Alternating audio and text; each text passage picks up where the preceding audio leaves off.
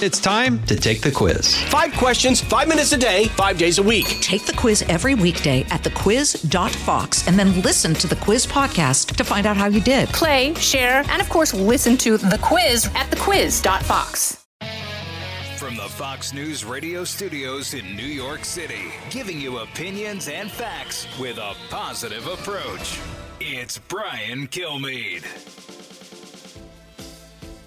Thanks so much for listening, everybody. It's the Brian Kilmeade Show. At the bottom of the hour, Harris Faulkner will join us before she starts her show at 11 a.m. Eastern Time on Fox News Channel. Get her perspective on everything from the lead-up and the postpone and the post-game on the 9/11 20 years later. And in the backdrop, the whole thing was about Afghanistan. And the way we left and the fact that Taliban were celebrating that they're back in power just made everything more painful and more anger-filled. The President of the United States, though, will put it all behind him as he once again tries to change the subject and flies 3,000 miles away to campaign for Gavin Newsom, the pathetic governor of California, in the midst of a recall, now needs the vice president, the celebrities, as well as the President of the United States to come out and campaign for him in order to keep a job that he got elected with 62% of the vote.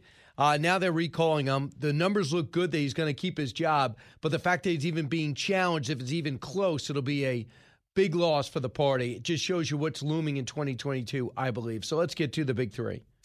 Now with the stories you need to know, it's Brian's Big Three. Number 3. I've been very clear, I think, and I think a strategic pause is necessary right now. What we do know is that basically the need for this, the emergency to do something in the next week is not there. Right. We've said that. And Joe Manchin sounds normal in saying it, but he's causing a lot of riptides within the Democratic Party, in trouble. That's what the Democratic Party is in right now when it comes to 2 bills on infrastructure. They are at war with themselves, Sanders and Manchin and AOC. This is the week they wrote their cradle-to-grave social spending, and next week passed bipartisan bills, and the two sides could not be further apart. If one doesn't pass, the other one won't either. Keep your fingers crossed. Number 2. He's got no authority to do what he's doing. He even admitted he couldn't do this, and his administration admitted that. And when Biden is violating the Constitution, we are going to be on the front line with a full spectrum response. And that is the least that we can be doing. Making it worse. President Biden says he's losing patience with us, but is insulting us with sweeping vaccine mandates. Did he just make the vaccination effort more political and more adversarial? Yes. But Republicans and even many doctors agree he's creating more of a problem. Number 1. Of the people that we took out of Afghanistan, how many of them were vetted before they got on the plane? What are you going to do with them? How are you going to vet them now that we got them? Are you going to recognize the Taliban? Are you going to give any aid to the Taliban? And how many people did we leave behind that helped us during the last 20 years? Blinken in the hot seat, the first of many congressional hearings over his catastrophic evacuation from Afghanistan, leaving that country to the Taliban, Al-Qaeda, China, while everybody else that doesn't like us is now there, leaving our allies in the dust and many actual Americans still in country. What would you ask him if you had the chance? Republicans will only get 3 minutes to do it, stunningly. First off, let's begin in Afghanistan because the president doesn't want us to. Why? Because it's the most important, and it's just such an epic fail. Mike Morrell, who was CIA, former deputy director of the CIA, was the briefer for President Bush as well as Obama. He's the guy who gathered the intel, was mentored by George Tenet and company. He looked at what's happening with Al-Qaeda, and he sees what's going on. Now, just to back up before I let you hear what he said over the weekend, which is not getting enough play, we'll change that. The CIA director met in Pakistan. Why? Because we're no longer in Afghanistan. So if we want to have eyes and ears in the region, we got to be in a neighboring country. Russia said, I don't want you setting up in any of the stands, Uzbekistan, Kyrgyzstan, all these things. Really? Why don't we create our own relationships with them and do it anyway? But we're not, because Joe Biden gives in to everybody except Republicans. Next, they said, what about Pakistan? We're not going to set up in Iran or China. So we had our CIA director go over there. And guess what? The Prime Minister, Imran Khan, said you'd have to think twice if the United States thinks they're going to be able to aptly base here, reestablish a base here. Guess who else was there?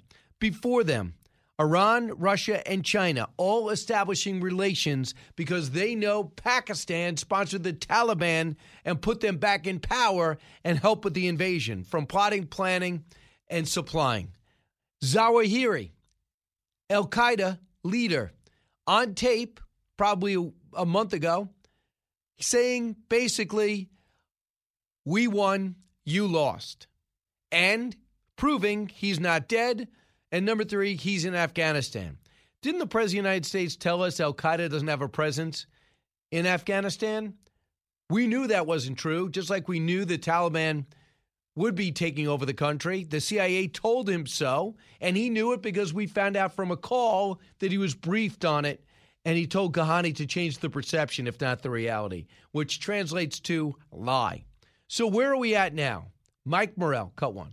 So right now, the places I'm most worried about are ISIS in Africa and al-Shabaab in Somalia. But longer term, I worry most about al-Qaeda in Afghanistan and ISIS in Iraq and Syria. Why? Because at the end of the day, the most important thing that a terrorist group can have, the most important determinant of their success, is safe haven. Right? And you have safe haven in Afghanistan that you really can't have anywhere else because you're being harbored now by the Taliban. And Afghanistan's a big place. It's tough to get to. It's tough to find partners. We just heard about that earlier in the show. So that's why I worry more about Afghanistan. Yeah, I told you Sue Gordon. I played just 3 times. Sue Gordon, higher up at the Director of National Intelligence. I think she was number 2 for about 8 years. Spent her career doing this, not somebody just appointed as a friend or just because she was good at something else, you put her in something that she may or may not excel at. This is what she did for a living. Says we're going to have to make alliances with non-traditional partners, Iran, Pakistan, Russia, and China. More non-traditional. Can you say enemies? So we have a problem, a huge problem. Our enemy is basing. They're getting financing. They're going to be an established government. Who knows? They might even have a seat at the UN. Charlie D'Agata, who's a reporter with CBS, had this report on Face the Nation. And I give this to you because it's CBS, it's on Face the Nation, and it's somebody that actually knows Afghanistan and knows the region. Cut 5. Right after William Burns came on Wednesday, a couple days later, just on Saturday, the intelligence chiefs of Russia, China, Iran, and other local countries here met with the intelligence leaders here as well. So there is a sense that the United States is being sidelined. Prime Minister Imran Khan said you have to think twice if the United States thinks they're going to be able to apply a base here or reestablish a base here. So the U.S. they do need to have some sort of footprint here, but for the time being, they're being pushed out by other players. You know what bothers me most is they're only getting 3 minutes. So we had Rodney Jackson on television today, and he says everybody's getting 3 minutes. Some will be on Zoom. Some won't even be there.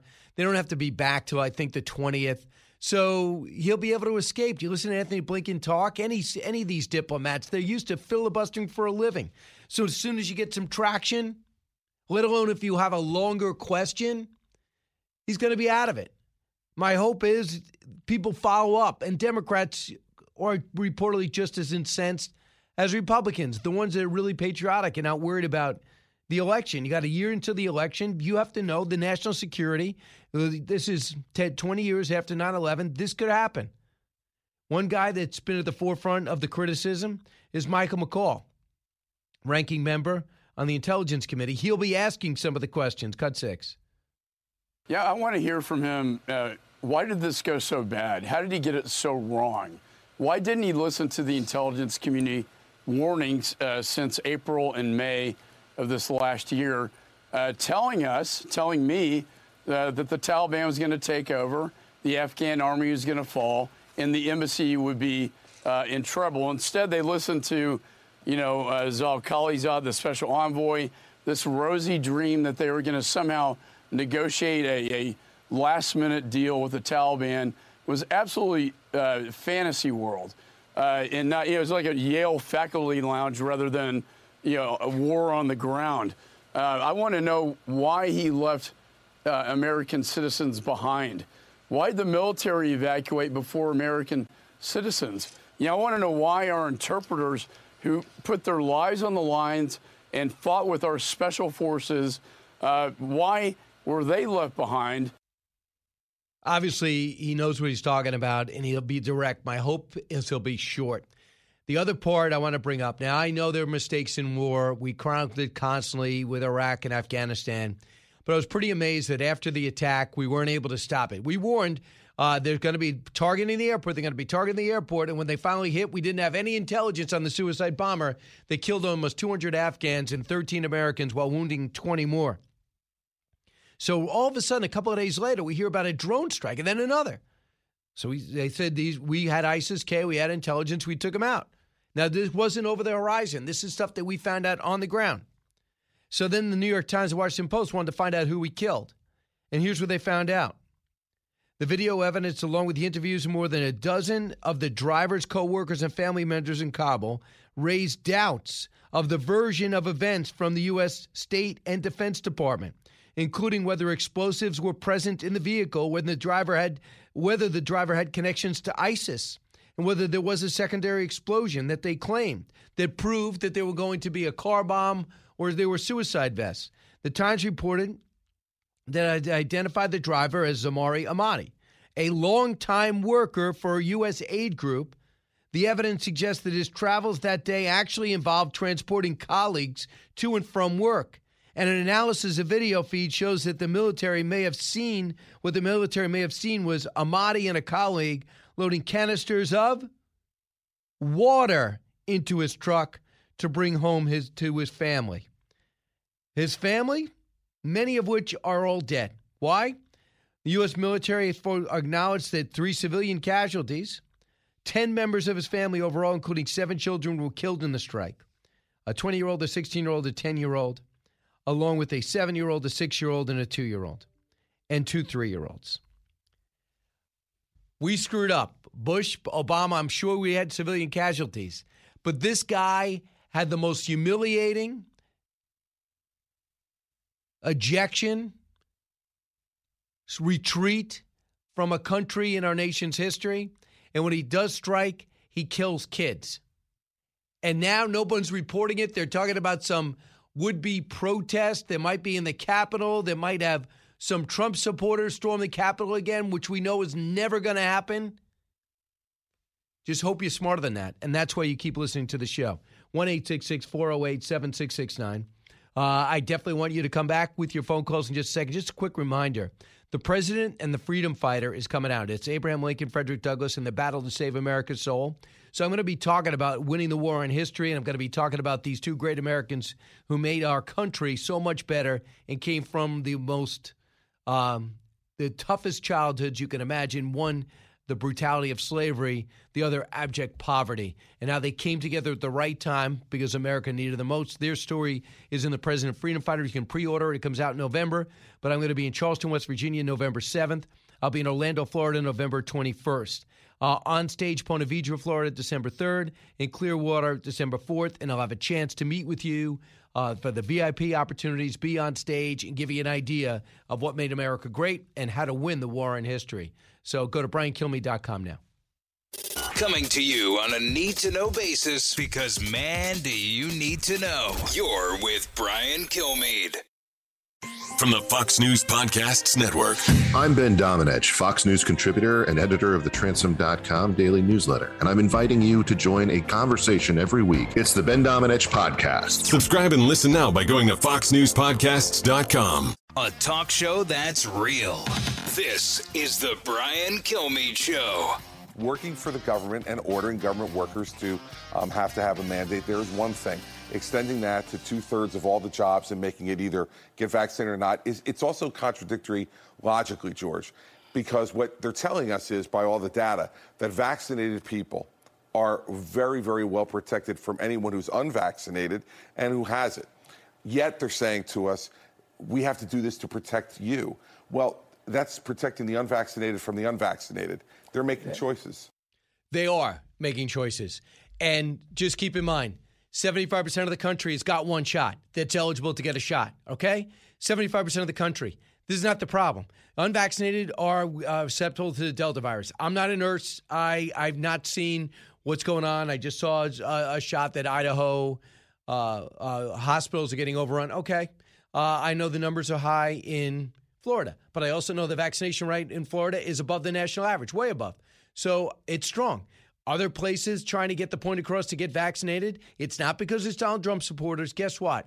The numbers with the highest rate, along with high school graduates, are PhDs. The other problem you have is minority communities. Why don't you have some courage, President Biden, and go after the people that put you in office? Minority vote delivered you the White House, right? That at least got you the nomination, correct? So you might have their ear and attention and influence. Why don't you bring that up? Why? Because if you start being perceived as going after a minority community, that might hurt your constituency. Instead of showing the courage to lead and going after the right people, instead of saying my patience is wearing thin, why don't you go after the people that aren't vaccinated? Because we're tired of hearing it. And we don't like being talked to like that as Americans. I saw 52% of the country do not want vaccine mandates. 45% are okay with it. But what you do now, if you have the President of the United States trumping doctors, why is so many medical professionals not getting the shot? In New York State at a hospital, they are so upset that they're mandating people get vaccinated that they're refusing to deliver babies. I mean, that's what this is coming down to. You're arguing with PhDs and medical professionals, and yet you're actually going after directly Trump supporters, which if you had any guts, you would just say it was the previous administration that came up with the vaccine. Why reluctant now? And acknowledge that maybe you shouldn't have said what you said when you said if Donald Trump was giving it, I think twice about it, as Kamala Harris had said a couple of times. So vaccination is one thing. Testing is another thing. The other thing I don't understand is why isn't and we got to get these people on. Why is Regeneron not in every hospital? Why is that not on every shelf? Why is that not the story? When you get this virus, whether you're vaccinated or not, how are you treated? For the most part, we see people go to the hospital, wear a hospital gown, and wait to get on a ventilator. I mean, there's got to be something else. But in terms of this mandate that came out and the anger in which he showed, not to China, not to the Taliban, but to you. Here's what Governor Asa Hutchinson had said, cut 25 of Alabama. Problem is that I'm trying to overcome resistance. It divides our partnership between the federal government and the states, and it increases the division in terms of vaccination when we should all be together trying to increase the vaccination uptake. We'll see whether it's actually constitutional or not. I've never seen this type of federal action in terms of health care, in terms of vaccinations. It's always been done at the state level. And let's think about this for a second. We have some very aggressive governors from blue states, but I'm not aware of any governor from any state that said we want to mandate businesses to require vaccinations. That is Governor Hutchinson. And what's significant about him is he has not been at war with the White House. He does know that Arkansas has got to do a better job getting vaccinated. He is going to do town halls. He is listening to what he says is disinformation that he thinks are on right-wing websites. And he just said, President Biden, you've made my job harder. The Governor Ricketts of Nebraska, you've made my job harder. Dr. Scott Gottlieb, this hardens people's beliefs and makes it more polarizing. What he cares about is just not talking about Afghanistan or the border or inflation. Out of the gates and ready to go. Hey, it's Hutton Withrow. Hot Mike is here on the Outkick Network. We've got your afternoon covered with the latest sports discussion, and it's available wherever you find your audio. Daily analysis and news. He is hot. I am Mike. Actually, my name is Chad. His name is Jonathan, but you get the picture. We're going to bring it every single day. Whatever you want to call us, we'll respond to. We just want you to respond to what we're dishing out every day. And while you're here, we hope you subscribe to the podcast, like, subscribe, and share. A radio show like no other. It's Brian Kilmeade. We are more at risk, without a doubt, because we haven't yet, as we heard from Representative Kinzinger, we haven't yet put together a strategy for how we're going to do the two things. So one, right, is to collect that intelligence that I talked about. The intelligence community's got to figure that out. Then the Department of Defense has to figure out this over-the-horizon capability, right? So when the intelligence community says, Mr. President, they're rebuilding again. They're getting to the point where they can attack the homeland again. And the president says, take action. The military has to be able to reach in and degrade al-Qaeda, right? We haven't figured those two things out yet. Yeah, that was Mike Morrell going over. He's former deputy director of the CIA yesterday on Face the Nation, going on how much difficult our job is going to be in finding out intelligence on the ground about the next Islamic extremist attack. And we just saw it. Over the horizon is not going to be effective, much different than Somalia and Yemen and Nigeria when we talk about these other African-based Islamic extremist groups. But now they're all reporting to duty in Afghanistan, and we're not there. Yesterday, we understand our CIA director over the weekend attempted to meet with Pakistani prime minister. Guess who beat him there? Russia, China, and Iran. With me right now is Harris Faulkner. She's been all over good morning. The same story, too, host of the Faulkner Focus. It begins from 11 to 12. She also has a great special on Fox Nation available right now when seconds count. And we got cuts from it. We paid the rights fee just to air it here on radio. You know you get that stuff for free. Yes, we love you. I get a and discount. You're such a star on Fox Nation. Right. No, I love Fox Nation, right? I mean, isn't it fantastic? But, Harris, before we get to that, just what we're looking at now. And Mike Morrell, I just love when you have experts on these other channels that want to run away from this story. And he briefed President Obama and he briefed President Bush, likes them both. And this is a 5-alarm fire for him. This is a 5-alarm fire for everybody. It's just Hope that so. Some people want to pretend like it's not burning. And you know, I mean, I guess you can call it politics. You could call it ignorance. You could call it a lot of things. But what we do know for certain is we left people behind. Our president said that we weren't going to do that. And now it's going to take a special forces situation to go in there. And anybody thinks that other countries are going to be as good at getting our people out. Look, Qatar's been helpful. They have been. Of course, now we have a problem landing once we get our people in the air. So, you know, right. Not everybody wants to be our friend.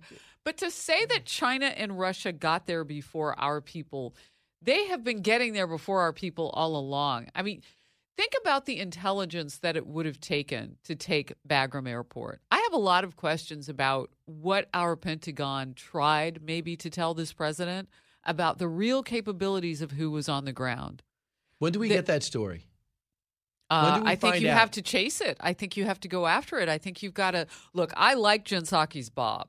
She looks beautiful, but I'd go for less of a blowout and more information whenever she gives those talks. Like, I'm not looking for fashion at that hour. I don't need to circle back with her hairdresser. I don't mean to pick on her hair. She is lovely. But no, I know what you're saying. But you know what I'm saying. I mean, I'm not interested in anybody showing up in that room and having anything other than a really hard conversation. By the way, I thought those Pentagon briefings were really good. Our Jennifer Griffin was in good company with some of the members of the mainstream media. I don't know where they are now because the story is not over just because President Joe Biden decides that he wants to talk COVID now. COVID's been around it'll be 2 years in December. So we can figure this out. We will figure this out. We have problems right now. We have people dying. That story is persistent. In fact, I hope that Afghanistan doesn't look like that because that's been his track record for attacking things now. He's got to change. I get it. Change the direction because America is saying in droves now, north of 60%, people don't like it. People don't like the direction of the country. Right. So he's got to, but he doesn't have to change every topic, Brian. He said he could handle all things multitask, and he's given the woman, he said he was going to hire a black woman, and he did. She's our vice president now. He's given the woman a lot of jobs. How's that going? Well, again, I would love to be, and I think what you and I do, we get our press passes, we go to the press briefings, and we ask tough questions. We augment Peter Doocy. We backstop some people, and I'm not joking about that. You and I ask questions for a living on several different platforms. Mm-hmm. I think it's time to give people a little bit more than what they're getting in that room. Well, I think two things that are so underreported. And, I'm not joking, by the way. Right. Either am I. But is this phone call. Not only the phone call to Ghani, when this is the fundamental premise that we never knew Kabul was going to fall so quickly, and nobody could have predicted it.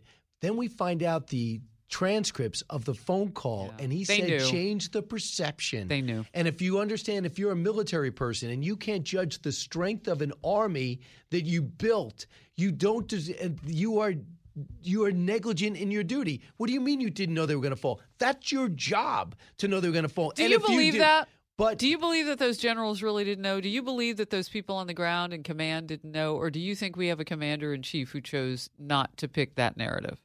I believe that Mark Milley got caught on on another transcript saying the perception is you're losing, change that perception. And I'm thinking to myself, perception and optics from a general? You're telling Ghani, a college professor at Johns Hopkins, who we put in there, change the perception? So what are you saying? Like, they're all culpable, or I need you to stand up and resign and say, listen, I told them. What they said is very interesting. I'm going to, how many troops can I keep there? You can keep 600. Then I can't keep Bagram Air Base. The president goes, well, my recommendation from the military was you can't keep Bagram Air Base. But the bigger story is you only gave me 600 guys to work with. Yeah. Yeah. I mean, look, you're looking at a situation where somebody wanted a date certain. They wanted to get out before September 11th. And by the way, let's not forget that we're not the only people who are invested in that date.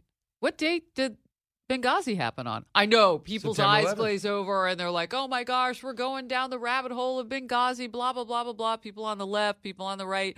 Are we going to fight over that again? Can't we agree on this one thing? When you give the enemy a date, and you capitulate to every rule that they set just to make that date, you've surrendered 20 years of war. And either we're honest about that. You mentioned over the horizon and the lack of capability that we have to quickly get there once those scorpions nest and then start shooting outside their boundaries, right? Yep. Senator Tom Cotton of Arkansas said, look, I don't call it over the horizon. I call it over the rainbow because it's not real. Right. We can do a lot, but we can't do enough to fight the people that are now on the ground in Afghanistan from a distance. Right. And Trump started, it was a big mistake, I think, to go directly with the Taliban. My opinion, I thought about it then and I said it then. But having said that, if you just explain to the American people, which Trump is actually in a speech did in 2017, I'm not for an endless war either, but I want a presence. And here's why. This is what I'm able to do. You don't have to give specifics. We did not know how many CIA bases we had. We had a lot. So because we're able to be there, we're able to stop X, Y, and Z. And this is why it's worth the investment. Now, we have to gradually stop paying for the institutions of Afghanistan. I get it. But if you explain to us after 20 years, we all went to Terror University. We all got it. Not just Fox, but our listeners, our viewers understand the danger. And everyone has their own opinion. We had another graduation ceremony over the weekend, 9/11. They did. We get it. I get the metaphor. So, Harris, before I want to do for both segments, but I do want to get it in this segment. When seconds count, for people listening right now, might have to run to work. Maybe they have a brand new schedule after Labor Day. That's a look not at 911, just an emergency from 9/11. This is what emergency workers do. Yeah, this is EMTs. This is, firefighters, police officers, sheriff's deputies, those people that show up first, whoever they are. When they get there and we are at our worst, we've made bad decisions as the human beings that we are. They become the heroes that we need. And they don't have to be asked to do that. It's what they're dedicated to. And it is when seconds count. There's some magnificent stories. I went and spent some time at a firehouse in South Orange, New Jersey. It's just an electric place, lots of energy. They got a lot going on there, and we visit different parts of the country. It's really, really special to celebrate what they're doing, but also to understand that we're all human together and we make mistakes and we get in accidents and we depend on them. And in a time when we're talking defund and all this other stuff, Brian, it is time also to recognize what we would miss if it were not there. So let's listen to, here's a little of the special now available on Fox Nation. 911 was notified by several passerbys to include 2 separate phone calls that were made by the 2 occupants within the structure itself. I think we're getting out. Okay, ma'am, I want you to stay on the line with me, okay? Ma'am. Get out of the house. Ma'am, go ahead and get out of the house, okay? Get out of the house. We had 3 other fires that afternoon. Some guys getting some gear cleaned up when this call was dispatched just before midnight. So that happened on April 12th. Mm-hmm. So that is just a sample of a day, correct? Yeah, a sample of a day. And we've had a year with fires. A sample of a day could be, we have this one story where this little toddler falls into the pool. And I mean, these are things that can happen to anybody, especially these summer months, right? You take Best your parent. eyes off. Yeah. But you're visiting somebody's house. Maybe they don't have a fence line like you would have at your house because you're used to having kids around.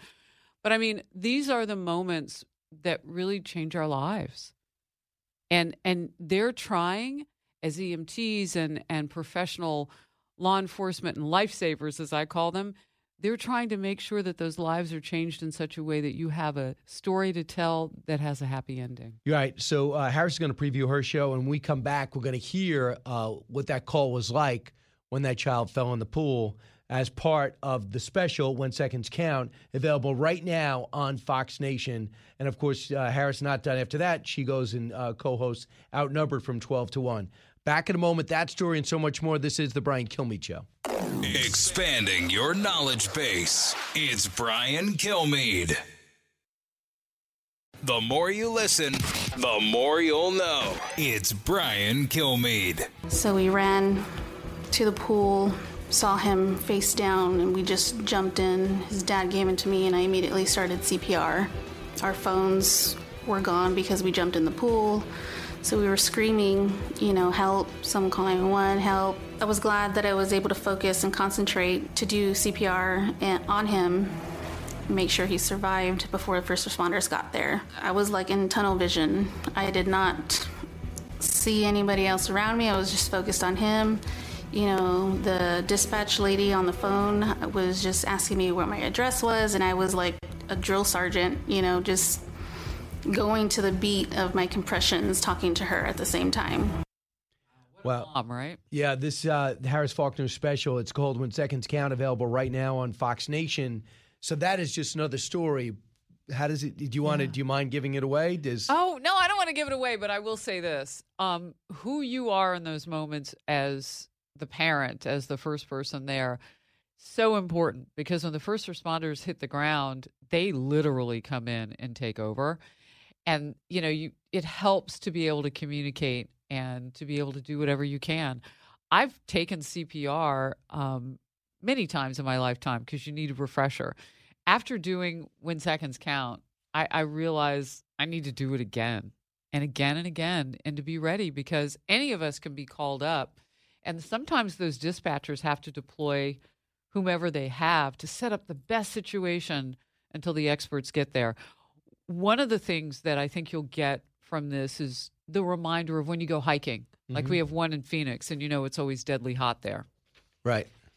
And, if you're out and about and you're a tourist or you're whatever it is, keep your head about you, because when they come in to save you, they're like doing everything they can. And whatever you can communicate at that point is always going to help. So that's what I love about that toddler story. I don't want to give it away because you won't know really how it all turns out and all of that. Some of these were really, we don't know. Wow. You got to watch it. But it's natural drama. You don't have to write it.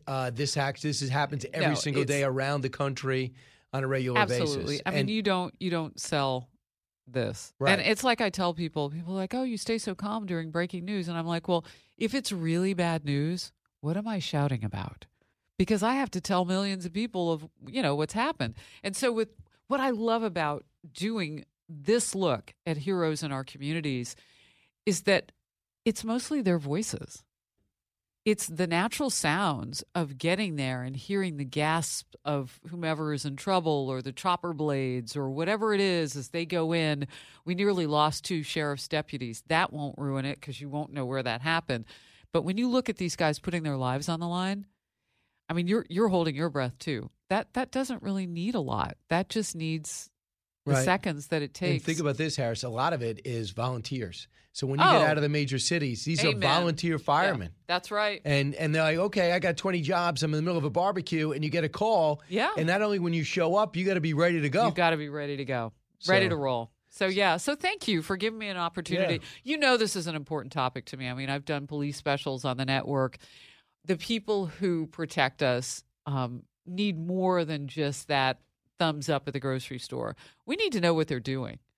I mean, they're doing so much more than most people do every single day. And you're right, as you fan out from these largest municipalities, they're doing it because it's the love of them and the dedication that they have to the moment. You know, it's interesting. Last night I was watching 60 Minutes, an incredible special on the firefighters and the ones, what they did up until the last moment of 9/11. You see footage that we never saw before. And then they said that this one guy, I think it's Pete Ganji, who is this firefighter officer. Was it Pete, Allison? I don't know if we'll look it up. I hope it's not. It's a legendary family. And he gives a speech to the Academy. And in the speech, he said, nobody here will ever be rich. He goes, but you will always be happy. Yeah. Because there's something about this job that is so fulfilling that it doesn't matter that you're not rich. It's so true. One of the young EMTs that I spent time with said to me, he showed me his spacesuit that he would have to put on at the beginning of COVID when people were dying in droves and there was no vaccine. And, you know, we were up against an enemy we couldn't see. It was war, really. And he said, you know, I get home and I'm tired and he's reflecting back, just talking with me off camera. He said, and, you know, I felt like maybe we didn't save every life that day. And I sometimes would cry. And he said, but you know what I'm never going to be? Aimless. That's true. He goes, Yeah. I have a purpose. And when I get up in the morning, no matter how I feel, young guy, like early 20s, this is what I want to do. I'm so crystal clear on that. And as long as I can do it, it's my forever thing. Right. I have a purpose. I'm never going to be aimless. And that is the key, because if you go back in time, people lived every day when there was no supermarkets. I got to eat. I got to do this. I got to get the farm going. You wouldn't think, what about my self-esteem? Or my college years. Yeah. Or it your was college. just like that, actually. Right. So listen, check out Harris today at 11. Thank She's you. got her show, The Faulkner Focused. The Outnumbered from 12-1. When seconds count on Fox Nation. And besides that, then you could go take a breath. You also can never say you don't have a purpose. You know what? I feel that I'm very blessed, and I know you feel this way too. You and I spend a lot of hours doing a lot of stuff in the medium that we love. But right now, I feel like we have a more important role than ever. Not looking at us as individuals, but us as a whole. Absolutely. Yeah, we got to keep everybody focused on what's important. So I'm so grateful for the time today. And whenever you join the Focus, you know our numbers go up. Absolutely. Yeah. That would be great. We'll do a simulcast. We'll share audiences. Oh, I love that That'd be idea. great. I bring All right. snacks. Hey, she does. That's interesting. But she wouldn't have to bring it here. We'll be in separate locations. Safe one. Keep up, Harris. Thanks so much, Harris. Brian. Live from the Fox News radio studios in New York City, fresh off the set of Fox and Friends, it's America's receptive voice, Brian Kilmeade. Hi, everybody. It's Brian Kilmeade. Welcome to the week. This is the Brian Kilmeade Show. We're coming to you from New York, heard around the country, heard around the world. We know that President Biden has already taken off going to California because he has to save Governor Newsom because he's going to be recalled. Even though the polls look strong for him, it's embarrassment. This is their wonder kid that was supposed to be the future of the party. Now he's got to fight to hold on to his job in a Democratic state as blue as it can be. What an embarrassment that must be for that country. Michael Goodwin in a matter of moments. And then Bjorn Lundborg will be joining us. Now, we keep hearing about every time there's a storm, every time it rains hard. This is climate change. It's global warming. If we don't do something quick, we're all going to die, right? Well, Bjorn Lundborg is the president of the Copenhagen Consensus and visiting fellow at the Hoover Institute at Stanford University.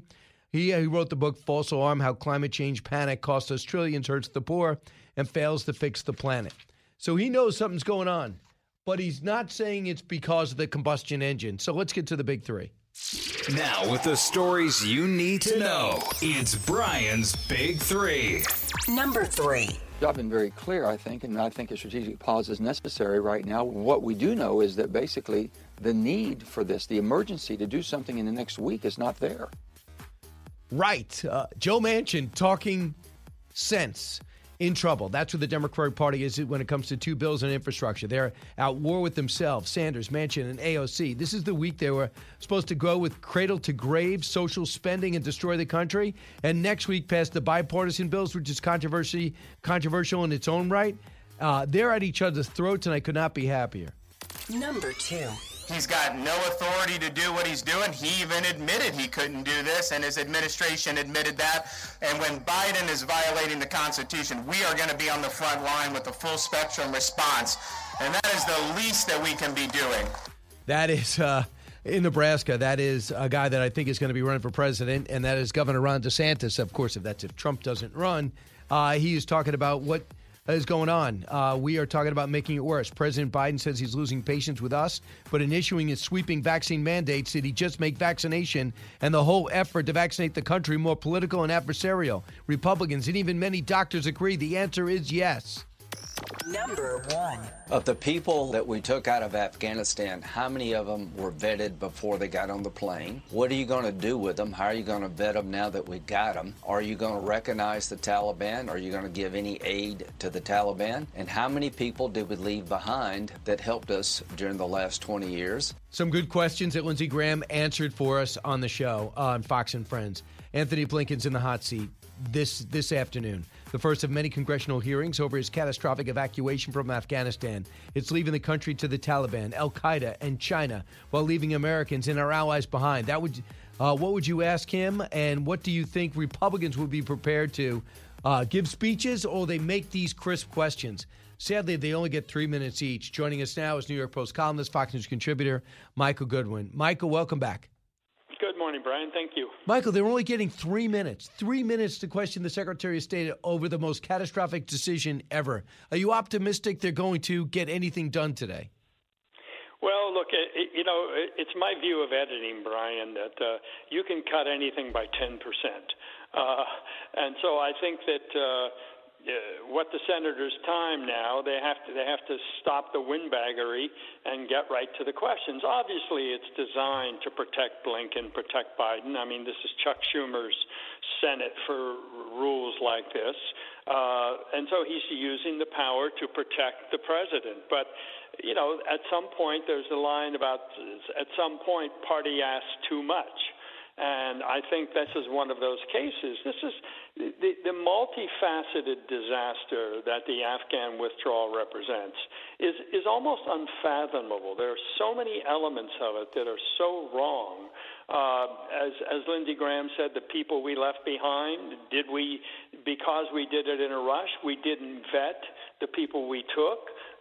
They still won't put out the numbers as to how many of the people, the Afghans, had the SIV visas or had even applied for it. And then, of course, there's the question of American citizens left behind. The number kept changing. Recall at one point the State Department estimated up to 15,000. Then suddenly the number was 5,000 plus, and now it's down to a couple of hundred who didn't get out. Well, by my math, we're missing about 8,000 or 9,000 people somewhere along the line. But we don't know how many got out other than just a round number. And then, of course, there is the long-range implications for terrorism, for American national security, for America's strength on the international stage. I mean, there's so many things that were wrong with the way this happened. As I say, that it will take years, I think, to fully understand the many dimensions that were worsened or created new problems by the president's hasty decision. And then, of course, that with the backdrop of 9/11, you called it a gut punch in Afghanistan. Of course it is. Think about this. All those men and women who fought, they were so proud of what they did, and they should be. And their commanders and their commander-in-chief have thoroughly let them down. Did I see General McKenzie talk when offered the Kabul? He said, just give me the airport. The Secretary of State asking the Taliban permission, the president not anticipating, I don't believe it for a second, that no one told him the Taliban would take over that quickly. The July 8th press conference that he had, where he told us Al-Qaeda, it's not inevitable they take over the country. Al-Qaeda doesn't have a presence there. All this stuff have totally let down our war fighters. Well, Brian, and I would add one more thing to your list, and that is the phone call with the president of Afghanistan at the time, Ghani. Yep. Basically, Biden told him to lie. He told him to lie to make it seem as though the Taliban was not advancing. Now, doesn't that undercut the Biden argument that nobody told me how quickly the Taliban were advancing. They did tell you, but you didn't want to know, and you told the president of Afghanistan not to let the cat out of the bag. I mean, that to me is an impeachable phone call. If Ukraine was impeachable for Donald Trump, this is much more serious because we lost a country. So Joe Biden, why did he tell the president of Afghanistan to lie? Obviously for his own benefit. Obviously because he wanted to do the withdrawal and he didn't want any bad news to get in the way. And then later he claims nobody told me. But we know now that he not only knew, but that he lied about knowing. So there's something really rotten in this whole affair. It gets worse.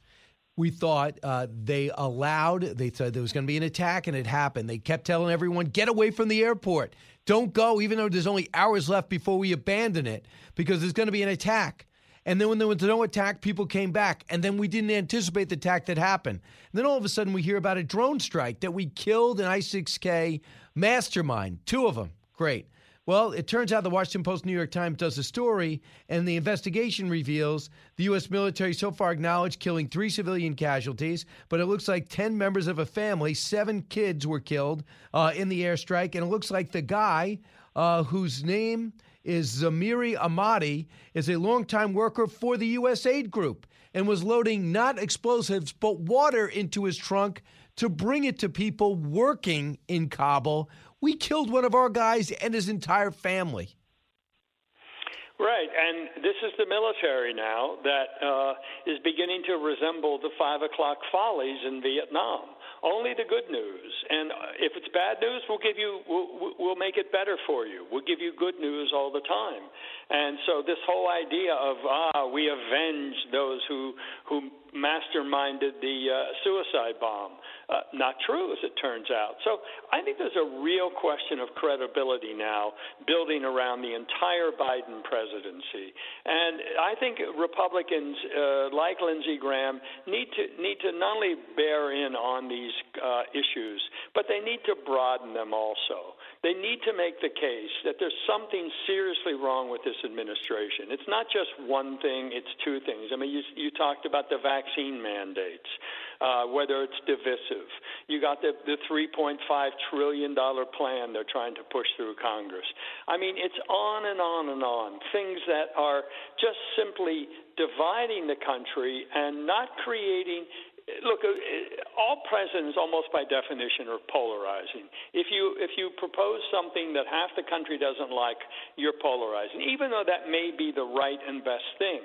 But when you perpetually go down that same road just for partisan purposes, right, it no longer feels like leadership. It feels almost like indifference to the country as a whole. Right. I mean, they think we're going to focus on vaccine mandates. He's calling out DeSantis and company and hoping they'll fight with him to distract him from the border, from inflation, from what's happening in Afghanistan. I mean, you keep going on the list. This is just failure after failure. So I wanted to bring this out. This guy is a reporter with CBS on Face the Nation today. Just so you know, on yesterday, at least they did a report on Afghanistan. I'm watching Meet the Press. They don't even bring up Afghanistan. Here's Charles DeGatta on Face the Nation about what is actually happening now. Cut 5. Right after William Burns came on Wednesday, a couple days later, just on Saturday, the intelligence chiefs of Russia, China, Iran, and other local countries here met with the intelligence leaders here as well.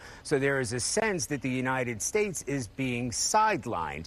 Prime Minister Imran Khan said you have to think twice if the United States thinks they're going to be able to apply a base here or reestablish a base here. So the U.S. they do need to have some sort of footprint here, but for the time being, they're being pushed out by other players.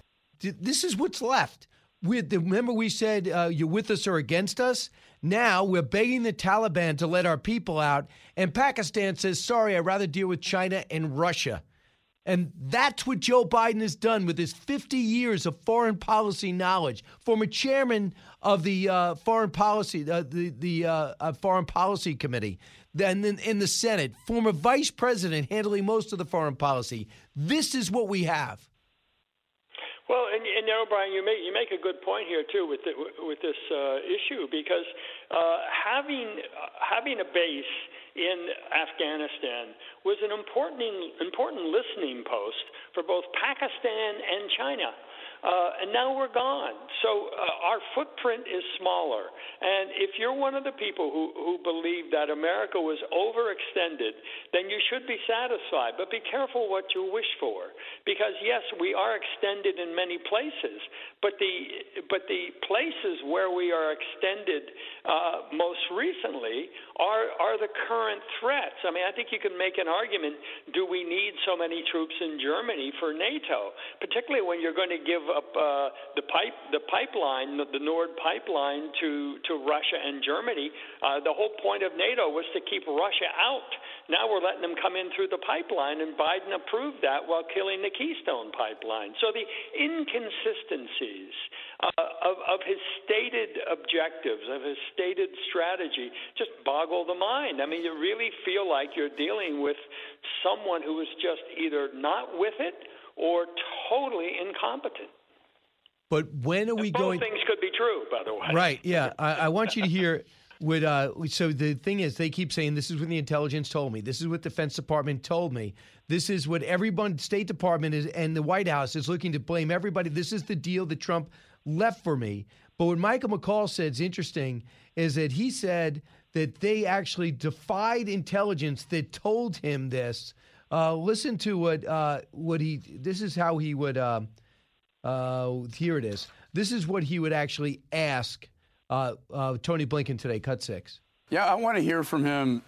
Why did this go so bad? How did he get it so wrong?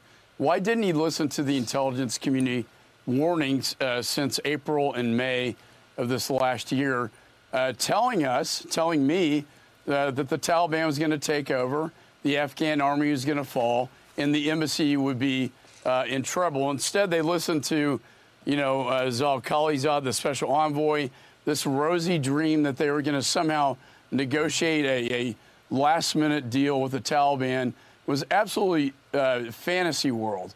And not, it was like a Yale faculty lounge rather than, a war on the ground. So, I mean, he said the intelligence told him, so that's McCall's sources. Defense Department said, you put me in a possible situation, wouldn't give me more troops, and then asked me if I could defend Bagram Air Base. So I said no. Boom. Defense Department won't support, says we should pull out. So it's almost he used the other branches of government to back up his own argument, and this is where he doesn't take the blame. That's right. When he tells the military that here's the number of troops you have going forward. Now, what are you going to do with them? Well, it's not enough. It's not enough to do what the military needs to be done. Now, look, Biden is the commander-in-chief, and he is entitled to make these decisions. But he can't then say that they all supported me. Of course they supported you, or they would have resigned. That is their job. They are good soldiers. They do what they're told by the civilian authority. That is the Constitution, and they are following it. But that doesn't mean they agreed with you. That doesn't mean they supported it. We know they gave him different options. The intelligence agencies gave him different options. He wanted out. He didn't want any other option. He had made up his mind long ago. He has said, Brian, that he opposed the surge in 2009. That's when he was vice president, when Barack Obama effectively tripled the number of American soldiers in Afghanistan and then put a timeline on it. But Biden was vice president, and he said recently, I argued against that surge. We know he argued against the Osama bin Laden I know. raid. It's the worst. I mean, so what has he ever been for in this war? Because it was a success until he snatched defeat from the jaws of victory. Michael Goodwin, New York Post, Fox News contributor. Thanks so much, Michael.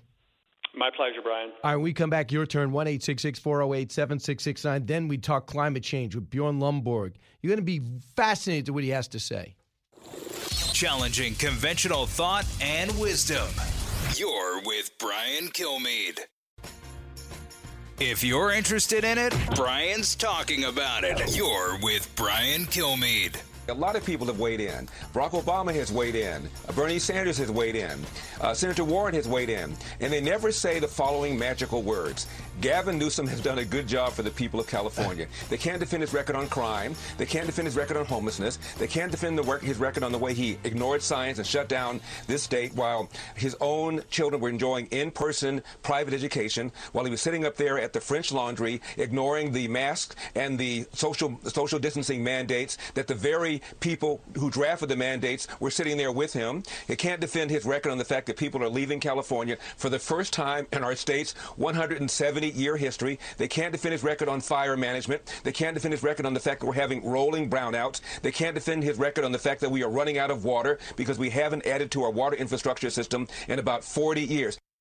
So that is Larry Elder. Right now, the latest poll, some Berkeley poll, shows that only 38% of people want him to be recalled. They need 50% plus one vote. And then the next person with the most popular will be Larry Elder. He'd become governor for the next 2 years, and then he'd be running against a Democrat, you would assume.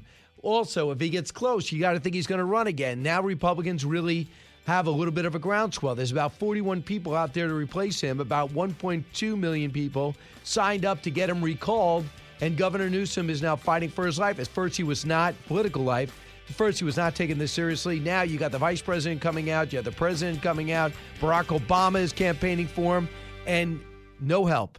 Radio that makes you think. This is the Brian Kilmeade Show. I just want to say we are looking at the results of climate change. And then, of course, add to that the fact that this is all part of this. Scientists tell us climate change. You're going to hear a lot about climate change in the hours to come, and we should, because this is a climate change story. Yeah, that's true. That's your media reporter, by the way. Bjorn Lomborg is the president of the Copenhagen Consensus and visiting fellow at the Hoover Institute, Stanford University. His latest book is False Alarm, How Climate Change Panic Costs Us Trillions, Hurts the Poor, and Fails to Fix the Planet. Bjorn, thanks so much for being here. Are you surprised how this whole climate change thing is just now conventional wisdom? We're supposed to, every time there's a storm, it's because of climate change. It's when are we going to spend the money to stop it? Yeah. Hey, Brian, it's great to be back. No, unfortunately not. This is such a, if you will, sexy story that obviously everyone will pick it up. Every time you now have a natural disaster, you can blame it on climate. And then, of course, you don't have to think about, was there some people who didn't do enough adaptation? Are there people who didn't do their duty? Like, for instance, in Germany, when we had floods earlier this summer, it was likely to a very large extent caused by the fact that the warning system didn't work. That's, of course, local and state officials' fault. And so they happily blame climate instead, because then it's suddenly not their fault. We're fundamentally focusing on the wrong way to help future people that are harmed by hurricanes and other problems. You know, but the thing is, it's getting, now you have $3.5 trillion that's looked to be jammed down our throats full of this Green New Deal. And it's really getting serious in terms of it's not looking at our national interest to get off oil and gas. It's not in our national interest to have rare earth capabilities, needs in places like China and others. So when does national security become an issue here? When can you get somebody who is not going to be look at this from a political fashion? Well, Brian, I think we need two things. You're absolutely right. We're going to spend an enormous amount of resources in this, and that's, of course, the first tragedy. Remember, $3.5 trillion spent badly is $3.5 trillion you can't spend on other things that actually would do a lot more good for Americans. The second part is you're not going to get away with spending $3.5 trillion and keep getting reelected. Remember, this is spending, in the order of $1,500 to $2,000 per American per year. Most Americans tell us that while they care about climate, they're willing to spend maybe $24, maybe even $100, but nowhere near the thousands of dollars. This is going to cause people to say no. And then thirdly, and this is perhaps the most important thing, we need to get people to recognize that on many of the parameters where you're told this is the end of the world, it is no such thing. So look at, for instance, hurricanes. We have the best studied data for the U.S. for landfalling hurricanes since 1900. And if you number them and actually tabulate them, turns out hurricanes are not becoming more frequent. They're not hitting the U.S. more. They're actually hitting the U.S. slightly less.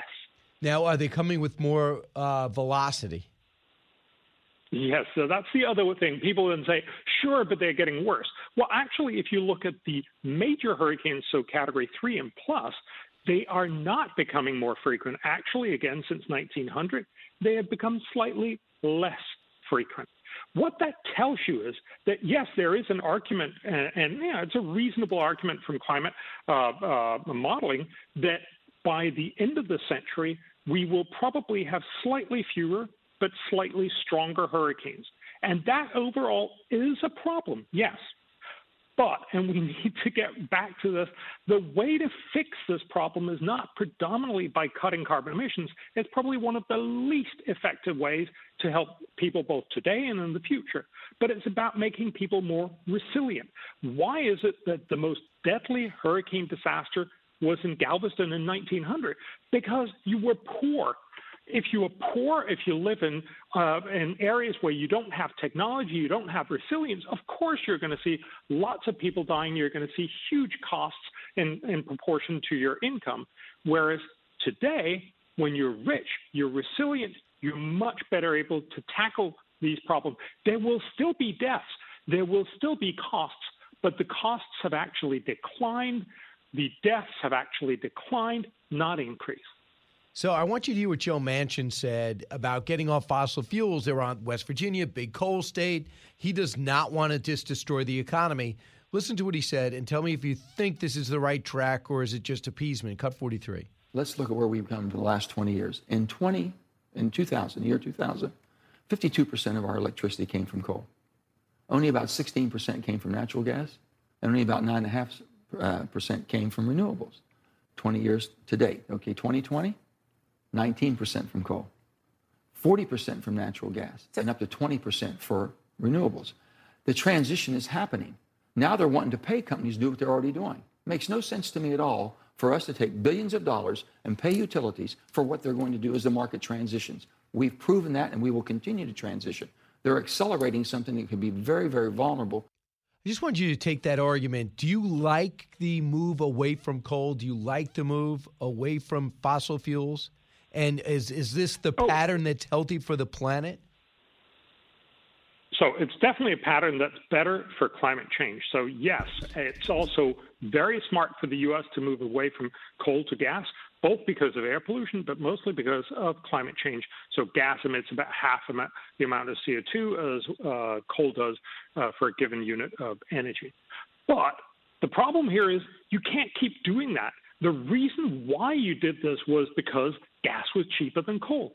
And what we need is technology that's cheaper than coal and gas. We are not there yet. Yes, solar is cheaper than fossil fuels when the sun is shining, but unfortunately, most people actually seem to like to have their electricity not dependent on whether it's a cloud-free day or whether it's night. Right. And so, again, we need to recognize that this is an economic issue much more than it's an environmental issue. It's a question of saying, do you want to force people to pay trillions of dollars to cut carbon emissions a little bit?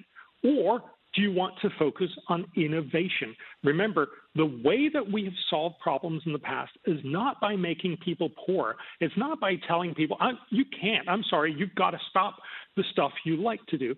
It has been through innovation. We fixed the world's lack of food, not by telling everyone, could you please eat a little less, but by making a green revolution that made it possible to grow much, much more food on every acre. We need to do the same thing for energy. Only once we've made green energy, and look, that could be a lot of different things. It could be solar coupled with batteries, but it could also be fusion or fission and many other opportunities.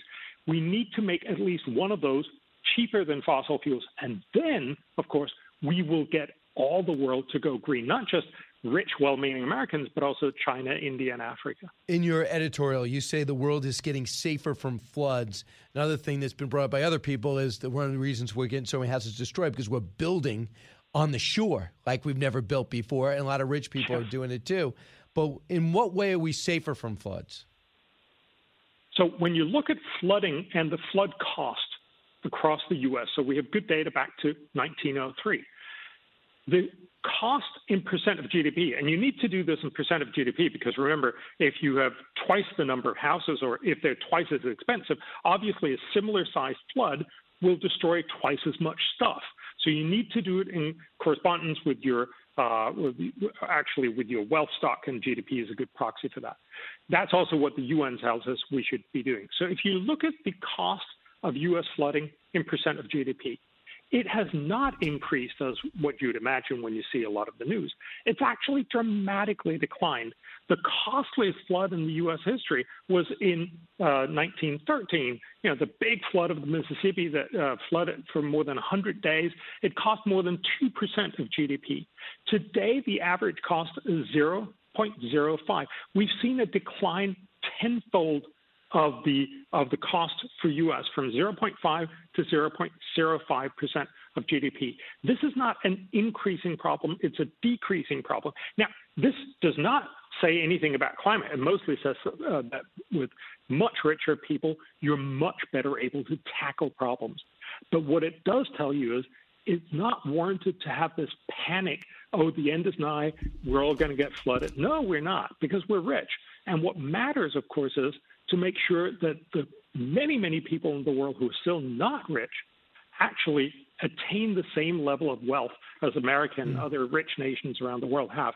That's the way to help them, not by, not driving your SUV tomorrow. Understand, lastly, the President of the United States is going to be delivering remarks at the wildfires, the Caldor fires in California. And he keeps pointing out, look at Siberia's burning and look at all these fires are burning. Does that indicate to Bjorn Lomborg that there is climate change and fires are paying the price for it because of drought? So, look, Brian, global warming is a real problem, and that's absolutely true. There's also some indication that climate change will make fires more predominant in some places. But again, we're much, much better able to tackle these fires. So what's actually happened globally is fires have gone down dramatically over the last 120 years. They keep going down. We've had good satellite coverage for the last, 25 years now? And we know that fire in the world has gone down dramatically. There are still problem areas. So fire has also gone down overall over the last 100 years for the U.S. But because we have changed the way we tackle forests and we've left a lot of forests unburned, unmanaged, and therefore lots of biomass to burn up, we are actually seeing bigger fires some places, like in the U.S. West. Most of the solution on this will come from smarter forest management. A little bit of it is climate change. But the problem is if you make it into we're going to fix forest fires by getting you to drive an electric vehicle in 15 years, you are doing the costliest and least effective policy to help future victims of fires. He makes sense, and that's why we always have him on. Bjorn Lomborg, thanks so much. Appreciate it. Thank you. 1-866-408-7669. We'll finish up with your calls. Brian Kilmeade Show. Expanding your knowledge base. It's Brian Kilmeade.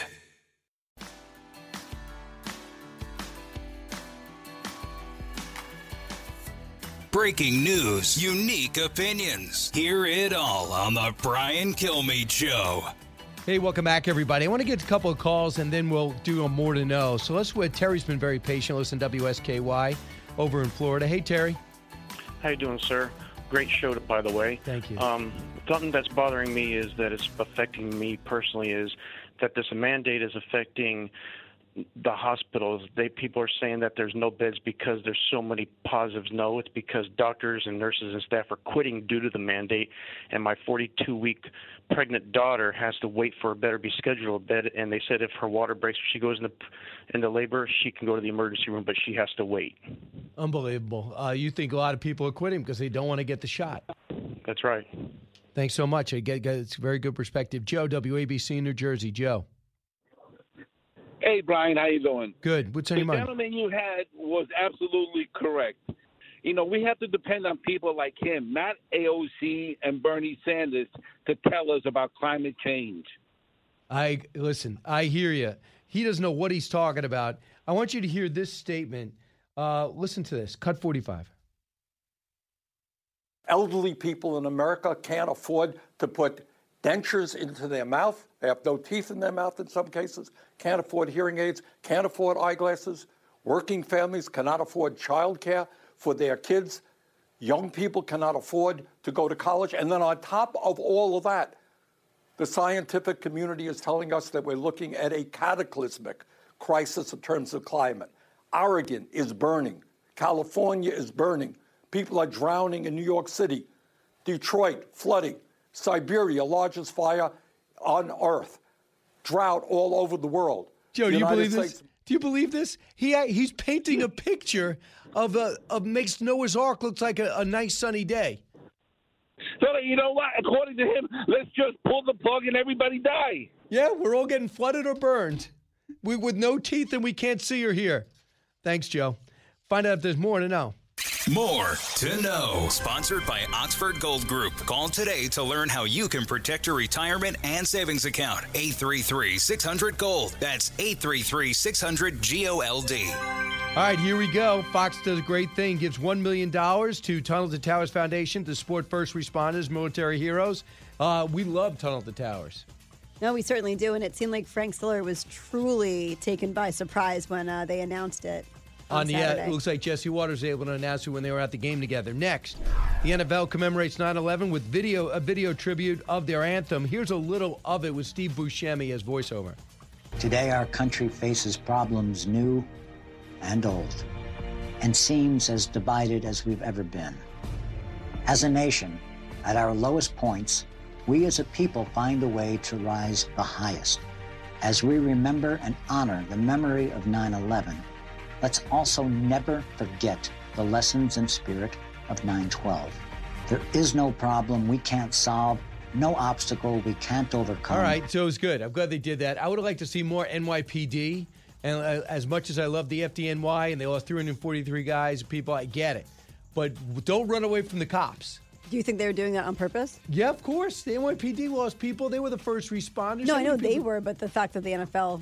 Yeah, I mean, I don't know. I would love to see more NYPD hats. Next. This kills me. Chewing gum can prevent gut complications after heart surgery. That, according to the Society of Thoracic Surgeons, result of a study showed that only 2 gum-chewing patients developed a case of post-operatic, whatever that's called, illness. Meanwhile, researchers found 17 patients from the no-gum group developed the condition after heart surgery. Please, do not give people a reason to chew gum. We have to stop the gum chewing. So you would rather develop the condition than chew gum? Listen, you got to make choices in life. Or just eat more. You know, I don't want you chewing gum. Aimless chewing doesn't help anybody. Next, tickets to Disney World could be more than double by 2031. A Koala company looking to connect travelers with timeshare rentals and resorts completed a data study that tracked ticket prices, and it could be more than double by 2031. So this is bad because this is supposed to be the middle-class family, working-class family vacation. It's crazy how much it is now, but I don't doubt it goes up so much every year. And that's just for the most basic of passes, right? Then anything is extra. Exactly. Next, Conor McGregor and Machine Gun Kelly almost got into a fight at the VMAs. I mean, this wouldn't have been a fight. Conor McGregor took a swing at him, evidently. Page 6 says they got into it on the red carpet. Photos show the UFC champ and Bloody Valentine singer being pulled apart by what looks like security after the scuffle broke out. And by the way, Machine Gun Kelly is dating Megan Fox, right? Yes, they've been together for a little bit. Is that what caused this? That is not. You're hoping for some, big love triangle? No, apparently Conor McGregor asked for a picture with Machine Gun Kelly, and Machine Gun Kelly's people said no. And that's why he wanted to fight him? Apparently, maybe. That's what I think I read on People, trying to find the reason for the scuffle. You can't beat up musicians when you're hurt. Isn't he still recovering from surgery? I'm not sure, but you're right. It wouldn't even. It wouldn't matter. I feel like if he didn't have a leg, he could beat him up, right? Yeah. He's such a fighter versus such. And do you think that would cause Megan Fox to look at Machine Gun Kelly differently if he was to get beat up in front of her? Would you hope then she just leave him and go for Conor McGregor right on the red carpet? Then we'd have a lot more to know. We would. All right. Thanks so much for listening, Brian Kilmeade Show. Live From the Fox News radio studios in New York City, fresh off the set of Fox and Friends, it's America's receptive voice, Brian Kilmeade. Bottom of the hour, Bret Baier will join us next. Congressman James Comer. He's ranking member of the House Oversight Committee, member of the Education and Labor Department. Hi, everybody. Brian Kilmeade coming to you from New York. Heard around the country, heard around the world. And, man, we got a big hour coming your way. In a few hours, it looks as though the Secretary of State will finally begin to answer some questions about his horrific decision to pull us out of Afghanistan the way he did, and the lack of power and influence and counterterror possibilities we now have in that region. 20 years since 9/11 really put a pale over all the marking of the 20 years since the 9/11 attacks. So we'll look at that. Meanwhile, the President of the United States not working on Afghanistan, not working on inflation, not working on the border, helping Gavin Newsom by standing in front of a fire and saying global climate change is happening, and we need to spend a lot of money to fix it. So let's get to the big three. Now, with the stories you need to know, it's Brian's Big Three. Number 3. I've been very clear, I think, and I think a strategic pause is necessary right now. What we do know is that basically the need for this, the emergency to do something in the next week is not there. Yeah, that's right, Joe Manchin. In trouble. That's what the Democratic Party is when it comes to their reconciliation packages. Sanders, Manchin, and AOC don't agree. Number 2. He's got no authority to do what he's doing. He even admitted he couldn't do this, and his administration admitted that. And when Biden is violating the Constitution, we are going to be on the front line with a full spectrum response. And that is the least that we can be doing. Governor Ron DeSantis making it worse. President Biden demanding that everyone get businesses mandate vaccines, and losing patience with us, has done nothing to help people get convinced to take the vaccine. We'll explain. Number 1. Of the people that we took out of Afghanistan, how many of them were vetted before they got on the plane? What are you going to do with them? How are you going to vet them now that we got them? Are you going to recognize the Taliban? Are you going to give any aid to the Taliban? And how many people did we leave behind that helped us during the last 20 years? Blinken's in the hot seat, the first of many congressional hearings over this catastrophic evacuation from Afghanistan. What would you ask him? What do you expect to get done? Well, Congressman James Comer joins us now, ranking member of the House Oversight Committee. He has got a lot of things to go on his mind, as does the country, as they gradually come back to work from the summer recess. Congressman, welcome. It's great to be on your show, Brian. Thanks for having me. No problem. Congressman, first off, I'm really disheartened to see that Anthony Blinken is only going to sit for 3 minutes per House member. Yeah, it's crazy. Just when you think that Pelosi can't run the House in any worse manner, she never ceases to surprise. I mean, it's so bad how the House is run, and the Democrats' lack of disrespect for our veterans, for our first responders, and for the American taxpayers. So right now, if Anthony Blinken's in front of you, what question do you ask him? Well, I want to know, what was the plan, and did you have an accounting of how many people we were supposed to evacuate? How many American citizens were over there? What were your estimates? Because we were told in Congress a few weeks before the withdrawal that they thought there would be somewhere around 2,000 Americans and somewhere around 10,000 Afghanis. Now that number's somehow gotten to 100,000 by some accounts. So somebody's off. I don't know who made the mistake, but we need to know the entire process of decision-making. And at the end of the day, somebody needs to be held accountable. And I think that's what the Republicans in Congress want to do. They want to know that, first of all, we want to find the answers. And secondly, we want to hold someone accountable. I want you to hear what Congressman Michael McCaul said with Maria yesterday. Cut 8. And what infuriates me even more, the American citizens left behind, the interpreters who fought with our special forces left behind. They're being executed as I speak right now. And then finally, no plan for an intelligence ISR capability in the region. We are dark in Afghanistan, and we're also dark when it comes to Russia, China, and Iran.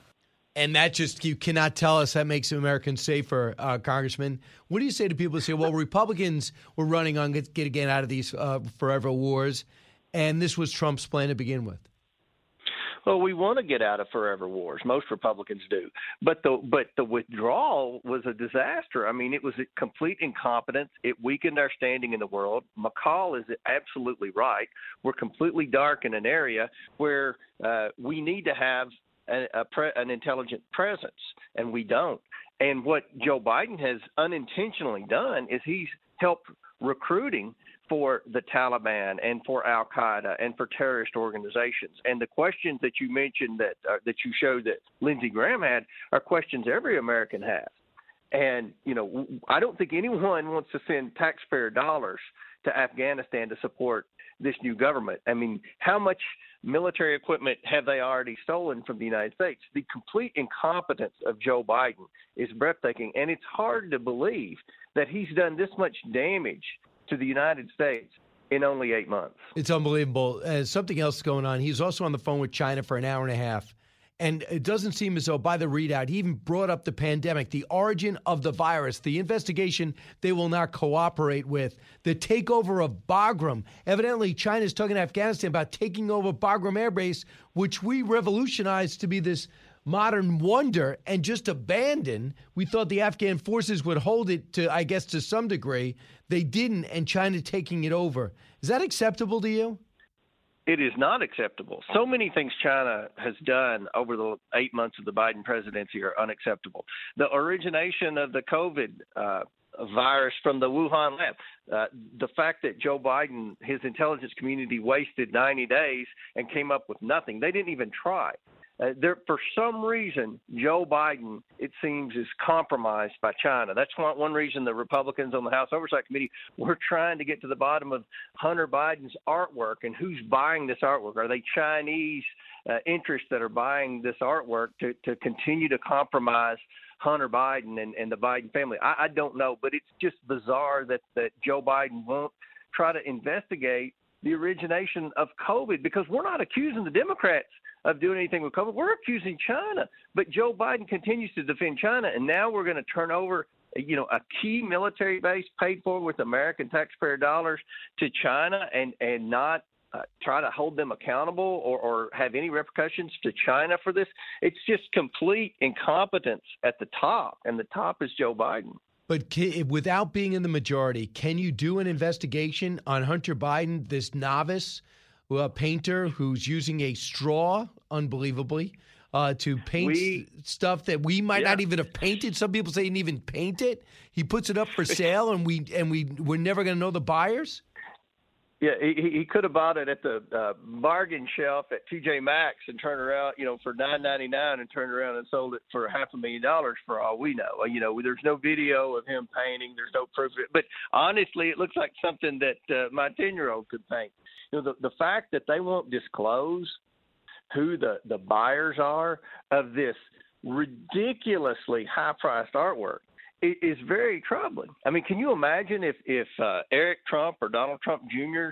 tried to sell some artwork? They decided to start painting and they started selling artwork for $500,000. Can you imagine the outrage among the Democrats in Congress? But not a peep. We're going to continue to look, and Hunter Biden's going to mess up. He always does. He's going to leave a laptop somewhere.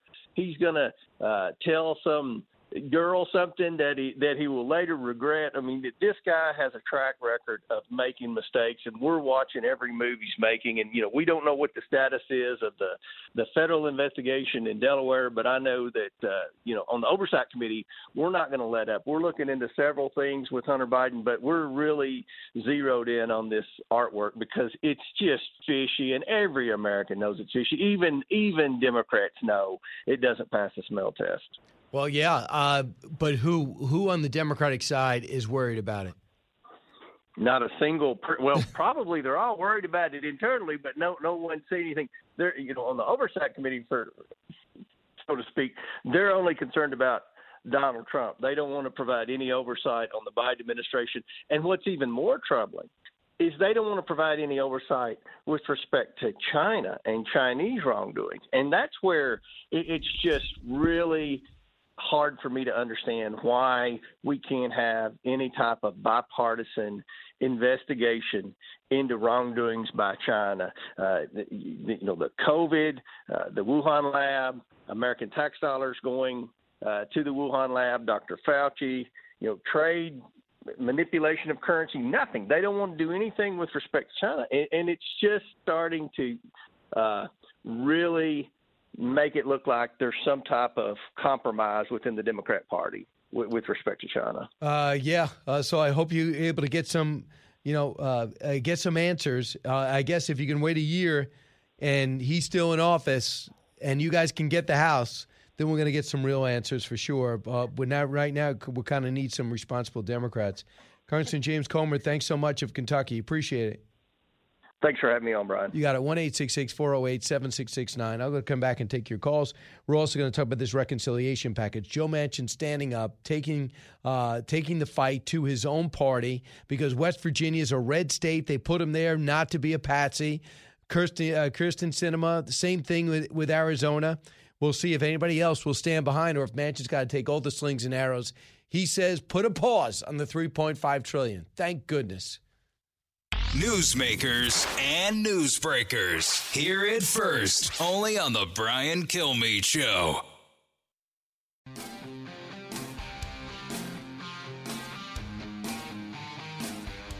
The fastest 3 hours in radio. You're with Brian Kilmeade.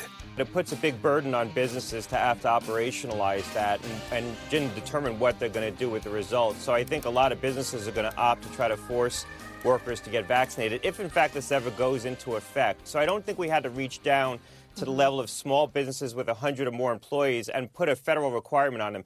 I don't think the federal government should be dictating this. I also don't think governors should be preventing small businesses from making these determinations on their own. We should leave these decisions to communities, local communities and businesses to make assessments on what their risk is, what their settings are, how much precautions they can put in. That's Dr. Scott Gottlieb, former FDA chief under Trump. And I believe he did some work for President Obama. And he's saying the downside of the mandate. He obviously wants everyone to get the vaccine. He believes in the vaccine. He says he's on the Pfizer board, and they're coming out with a booster. So obviously you know where he stands. But he's saying the mandates are not a good move because it just hardens people's positions. 52% of you support the 48%, I should say, favor the vaccine. 52% oppose the vaccine. You're talking about a country that 75% of eligible vaccine takers have taken the shot, one shot. And usually people get the second shot. So eventually we're going to get there. You don't need to be berated. But instead, they're requiring federal workers to get the vaccine. They're requiring the military to get the vaccine. They now are going to announce in maybe a month, 5 and up are going to be eligible to get the vaccine. Do you want Joe Biden tell me what to do with my kid? 5-year-old? Okay, let's see what the president wants. No, you're going to go see your pediatrician. Things are getting totally out of control. And the president says, well, he's losing patience with that. And it's not fair to the country. It's not about your freedom. That's where you're absolutely wrong. It is about the freedom. In fact, you have Dr. Scott Gottlieb, you have Asa Hutchinson, who weighed in before about what he's done. He is going to town halls, telling people with questions, answering their questions about mRNA and the Pfizer and the Moderna and what the difference is and what the holdout might be, and talking to businesses about how their employees are saying when it comes to pushback, why PhDs in so many cases are saying, I don't want it. Really? Why do so many doctors say, I don't want it? Can we ask? Or do you want to ridicule? Why do 4 in 10 African Americans, those are the 4 in 10, take the vaccine? 6 in 10 don't. Why? Historically, it's been a bad scene in American history when it comes to the African community and some cases and vaccine. That's why. So not only does he not address it, he doesn't even go ahead and be proactive on it. But instead, you want to just make believe it's Trump supporters. I want you to hear what Ron DeSantis, he just teed off on the president, which, by the way, I'm a little torn on because that's what the president wants. He wants somebody to go against him. Cut 26. We've had people that have been working hard for months and years throughout the whole time. And now he wants to cast them aside. People that have worked in hospitals, people that have worked delivering food, making our economy work. work. He's got no authority to do what he's doing. He even admitted he couldn't do this, and his administration admitted that. So we're going to stand up for people's jobs. We're going to stand up for people's freedoms and their livelihoods. And when Biden is violating the Constitution, we are going to be on the front line with a full spectrum response. And that is the least that we can be doing. Look, the numbers are going down, but they're still high in Florida. But the vaccine rate is also high in Florida. Here's Governor Ricketts in Nebraska. He's listening to this. He's more than happy to take questions on it. And he thinks the president should hop on one of the conference calls that President Trump always hopped on, that the vice president led, with the governors to find out what they need and how to back them up. Cut 28. And again, we can look at the data specifically around children and see the risk. Last year in Nebraska, if you were aged 10 to 19, you were 26 times more likely to die in a car accident than you were of COVID-19. So the president should look at the data, and maybe the president should attend one of the weekly calls his administration has with all the governors. He's not been on one yet since he's been president, and maybe talk to some of the governors and ask them about what's going on in their states, because he appears to be pretty ignorant of what's going on in places like Nebraska. I hear you. So let's go out to the phones right now. Kelly, listen on WDBO in Orlando. Hey, Kelly. Hi, Brian. Can you hear me? Yep, you're on. What's on your mind? Hey, so two things. I don't think it's going to happen, but if Biden was to do a 180 somehow with the Bagram Airport there, that may save his reputation and maybe some of his presidency. Is there any way the Republicans can really just keep that front and center? Because if we lose that to China, the next 10 years after that, that's going to be a game changer in the world. So, it's gone. So that's my big worry. Listen, the media. I have the same concern as you, but it's gone. He's not going back now. When we were still there at Kabul Airport, it was possible. It's not going back unless there's another attack here. We're not going back. Okay, so that's off the table. That's one thing.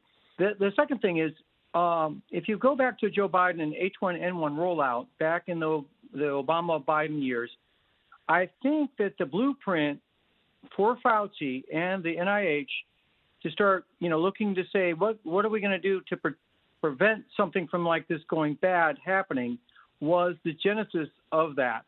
So if you go back to H1N1 and say, well, where did Fauci get this idea to do the chain of function research change?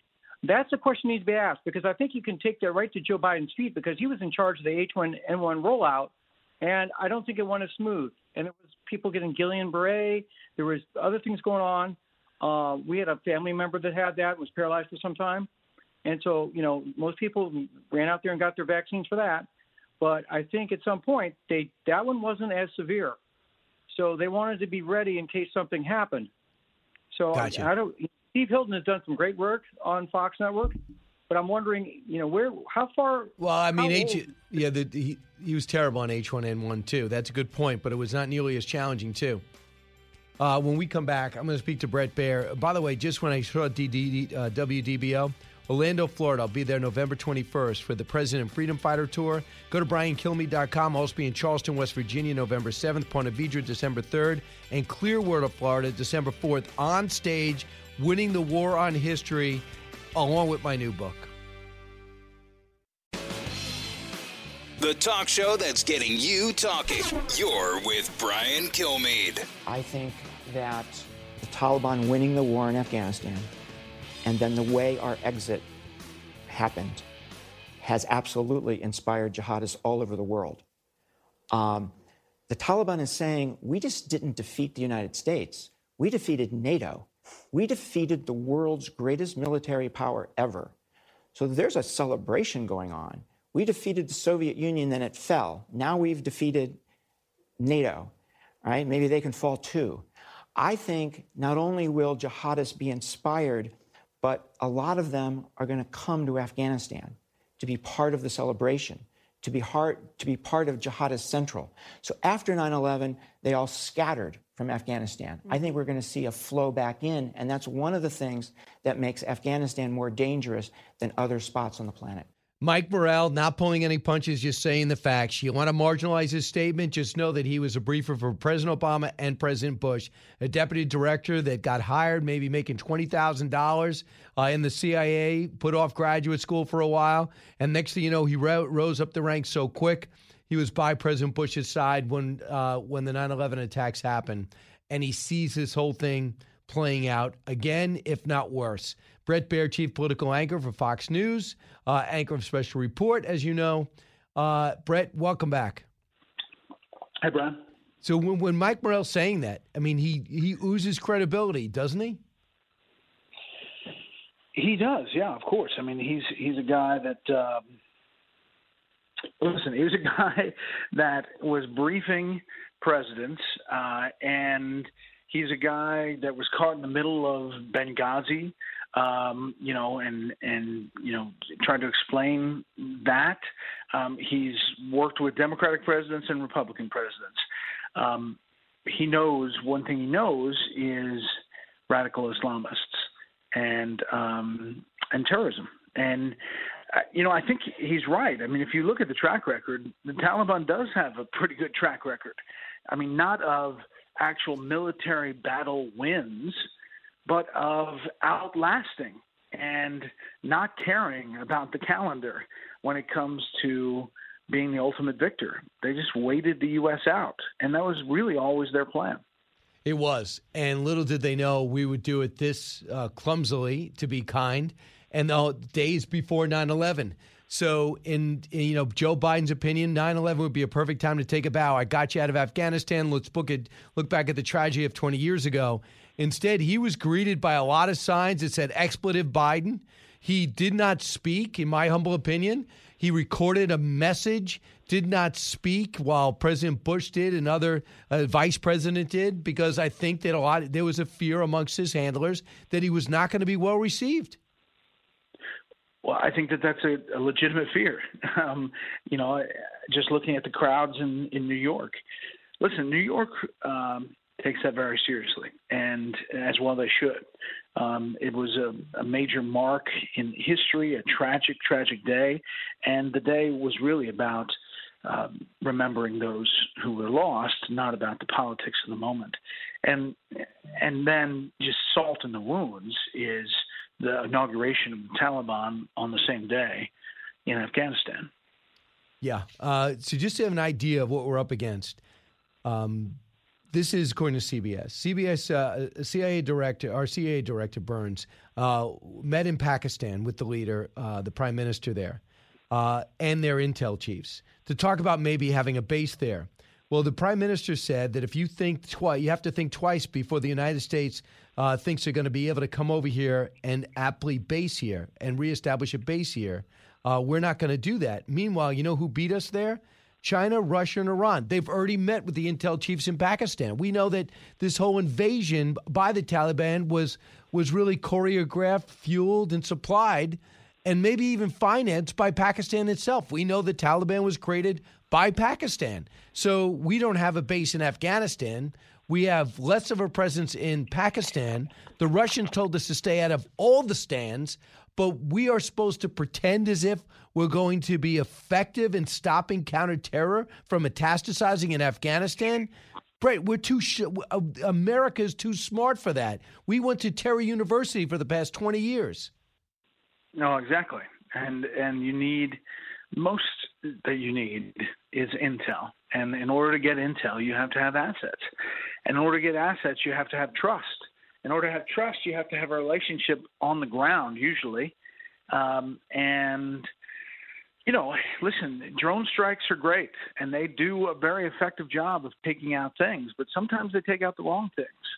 And that only exacerbates what is a really, really explosive relationship on the ground. So listen, I think it's going to be tough.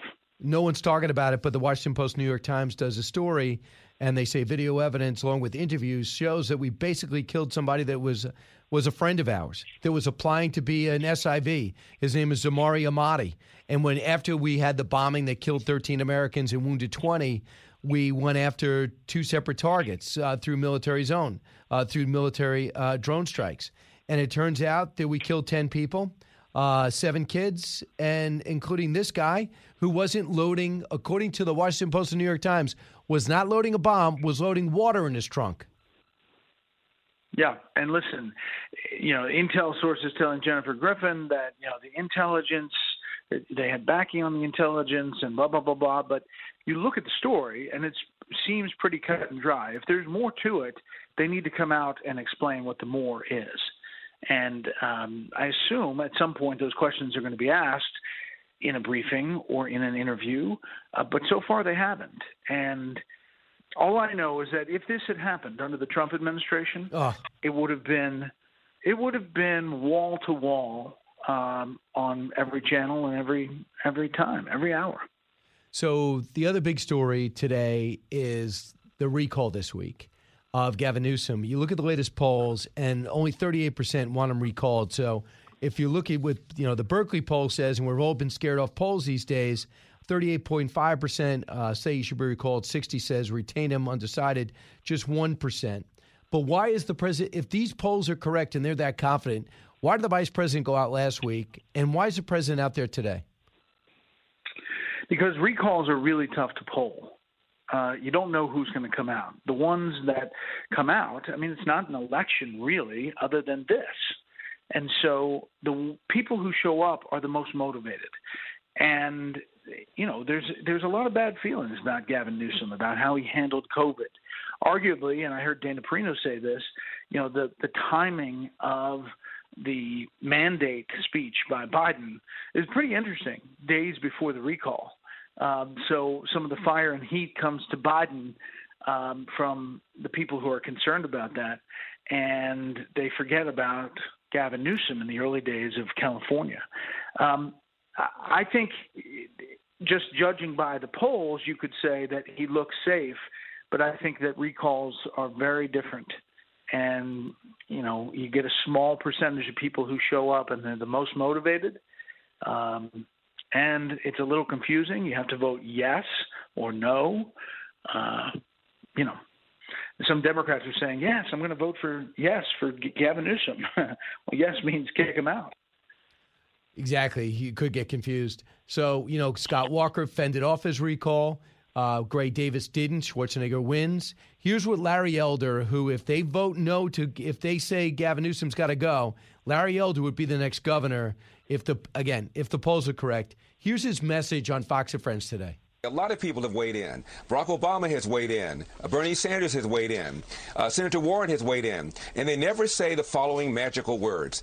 Gavin Newsom has done a good job for the people of California. They can't defend his record on crime. They can't defend his record on homelessness. They can't defend his record on the way he ignored science and shut down this state while his own children were enjoying in-person private education, while he was sitting up there at the French Laundry ignoring the masks and the social distancing mandates that the very people who drafted the mandates were sitting there with him. He can't defend his record on the fact that people are leaving California for the first time in our state's 170-year history. They can't defend his record on fire management. They can't defend his record on the fact that we're having rolling brownouts. Okay, he can communicate, and there's nothing really that you could say that is wrong. This is really his track record. No, all that stuff can be legitimately checked and is a real problem for Gavin Newsom. The problem is that Larry Elder, is a conservative talk show host who is easily painted by the left, right? But, he's an African-American man who is very smart and has a following and is going to be a tough contender if they get to that 50%. Yeah, he's also born in South Central, who knows California like the back of his hand. He's hardly an outsider carpetbagger, grew up privileged. He grew up, he knows how bad the school system is. He thinks he can fix it. After interviewing Governor Schwarzenegger a few times, he'll realize if he does get the job, how hard it is to do anything as a Republican there because of their legislature. But real quick, I want to get you on this reconciliation, what this week is going to look like. Bernie Sanders and Joe Manchin are going at it. It looks like Manchin says, put it all on pause. Cut 43. Let's look at where we've come in the last 20 years. In 2000, 52% of our electricity came from coal. Only about 16% came from natural gas, and only about 9.5% came from renewables. 20 years to date. Okay, 2020, 19% from coal, 40% from natural gas, and up to 20% for renewables. The transition is happening. Now they're wanting to pay companies to do what they're already doing. It makes no sense to me at all for us to take billions of dollars and pay utilities for what they're going to do as the market transitions. We've proven that, and we will continue to transition. They're accelerating something that could be very, very vulnerable. I've been very clear, I think, and I think a strategic pause is necessary right now. We have the unknown, and the unknown is everything you've been talking about. COVID, what's going to happen with COVID, what it'll do to the economy. No one's talking about inflation or debt, and we should have that as part of the discussion. And then the geopolitical, what's going on around the world and what type of challenges we may face. So the unknown is there, and we don't know what that's going to partake. What we do know is that basically the need for this, the emergency to do something in the next week is not there. So he does not want to sign up for the $3.5 trillion. He says we haven't even gotten all the money pledged out the door yet. How does that make any sense? Now, Nancy Pelosi and Bernie Sanders and Chuck Schumer and the president don't want to hear it. Who's going to win on this, Brett? Joe Manchin. I think we've talked about there's concerns in Republican circles about does he really have the wherewithal to withstand the progressive fire that's coming his way. And I think the answer is yes. And he's not alone. I mean, he's taking a lot of the focus and a lot of the brunt. But there's Kristen Sinema. There are others whose names are not out there. Maggie Hassan, Mark Warner. They are not the focus of the progressives. However, once the firewall is broken and Manchin and Sinema vote against it, you will see all kinds of other people, Democrats, moderate Democrats, vote against this. Now, that's not a profile in courage because Manchin is the guy who's taking the heat. But nobody's going to primary Manchin in West Virginia. Trump won West Virginia exponentially, and he's standing on principle. Now, there's other things that he's going to compromise on. I'm not sure what the voting rights situation is going to be or how his vote's going to go. But on $3.5 trillion, it's not there, and he's held the line. Yeah, on voting rights, you need more than a simple majority, so they want to do a special filibuster, essentially mulligan, to allow the federalizing of the elections. Do you think that is going to come to pass? Well, that's what I'm saying. I'm not sure Manchin is going to hold the line on that. And it may be a hat tip to the progressives on that. And then you run into all kinds of, questions. Once you open the door to this about the filibuster, is it, suddenly broken down and you start voting on other things that way? We'll see. I think he's talked about voting rights in a different way, I've noticed recently. But he's also in the seat of Robert Byrd in West Virginia, who was a big traditionalist when it comes to the Senate. I think Manchin feels a lot of respect towards that view. I mean, right now, he got to be looked at as no one wants to say it, but he's the one who's standing in the way and had the courage to stand up against blowing up the filibuster, against packing the courts, against this reconciliation package, the latest example, pushing forward on the bipartisan deal, which I know a lot of Republicans don't like. That's fine. But I'd rather debate a bill that has bipartisan buy-in than just talk about something that has no interest in getting the other party involved.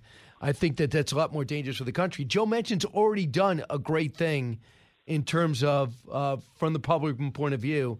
Wouldn't you say, Brett? Yeah, of course. I mean, he's put the focus back on, our fiscal situation, which is unsustainable, no matter what anybody says. It's unsustainable in the long run. Eventually, you have to turn the aircraft carrier of finance around just a little bit. And we've tried it numerous times. It has not done it.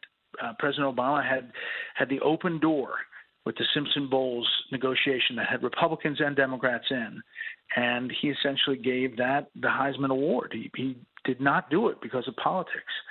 And President Trump could have gotten in there and done the same thing. He did not. So eventually we have to change. Otherwise, it just the math doesn't work. Bret Baier, thanks so much. You always work. We're going to watch it tonight. And, of course, we're going to start focus on the recall, reconciliation all week. Thanks, Brett. We'll see you. 1-866-408-7669. We're going to come back, finish up with calls. This is the Brian Kilmeade Show. Getting past all the rhetoric, it's Brian Kilmeade.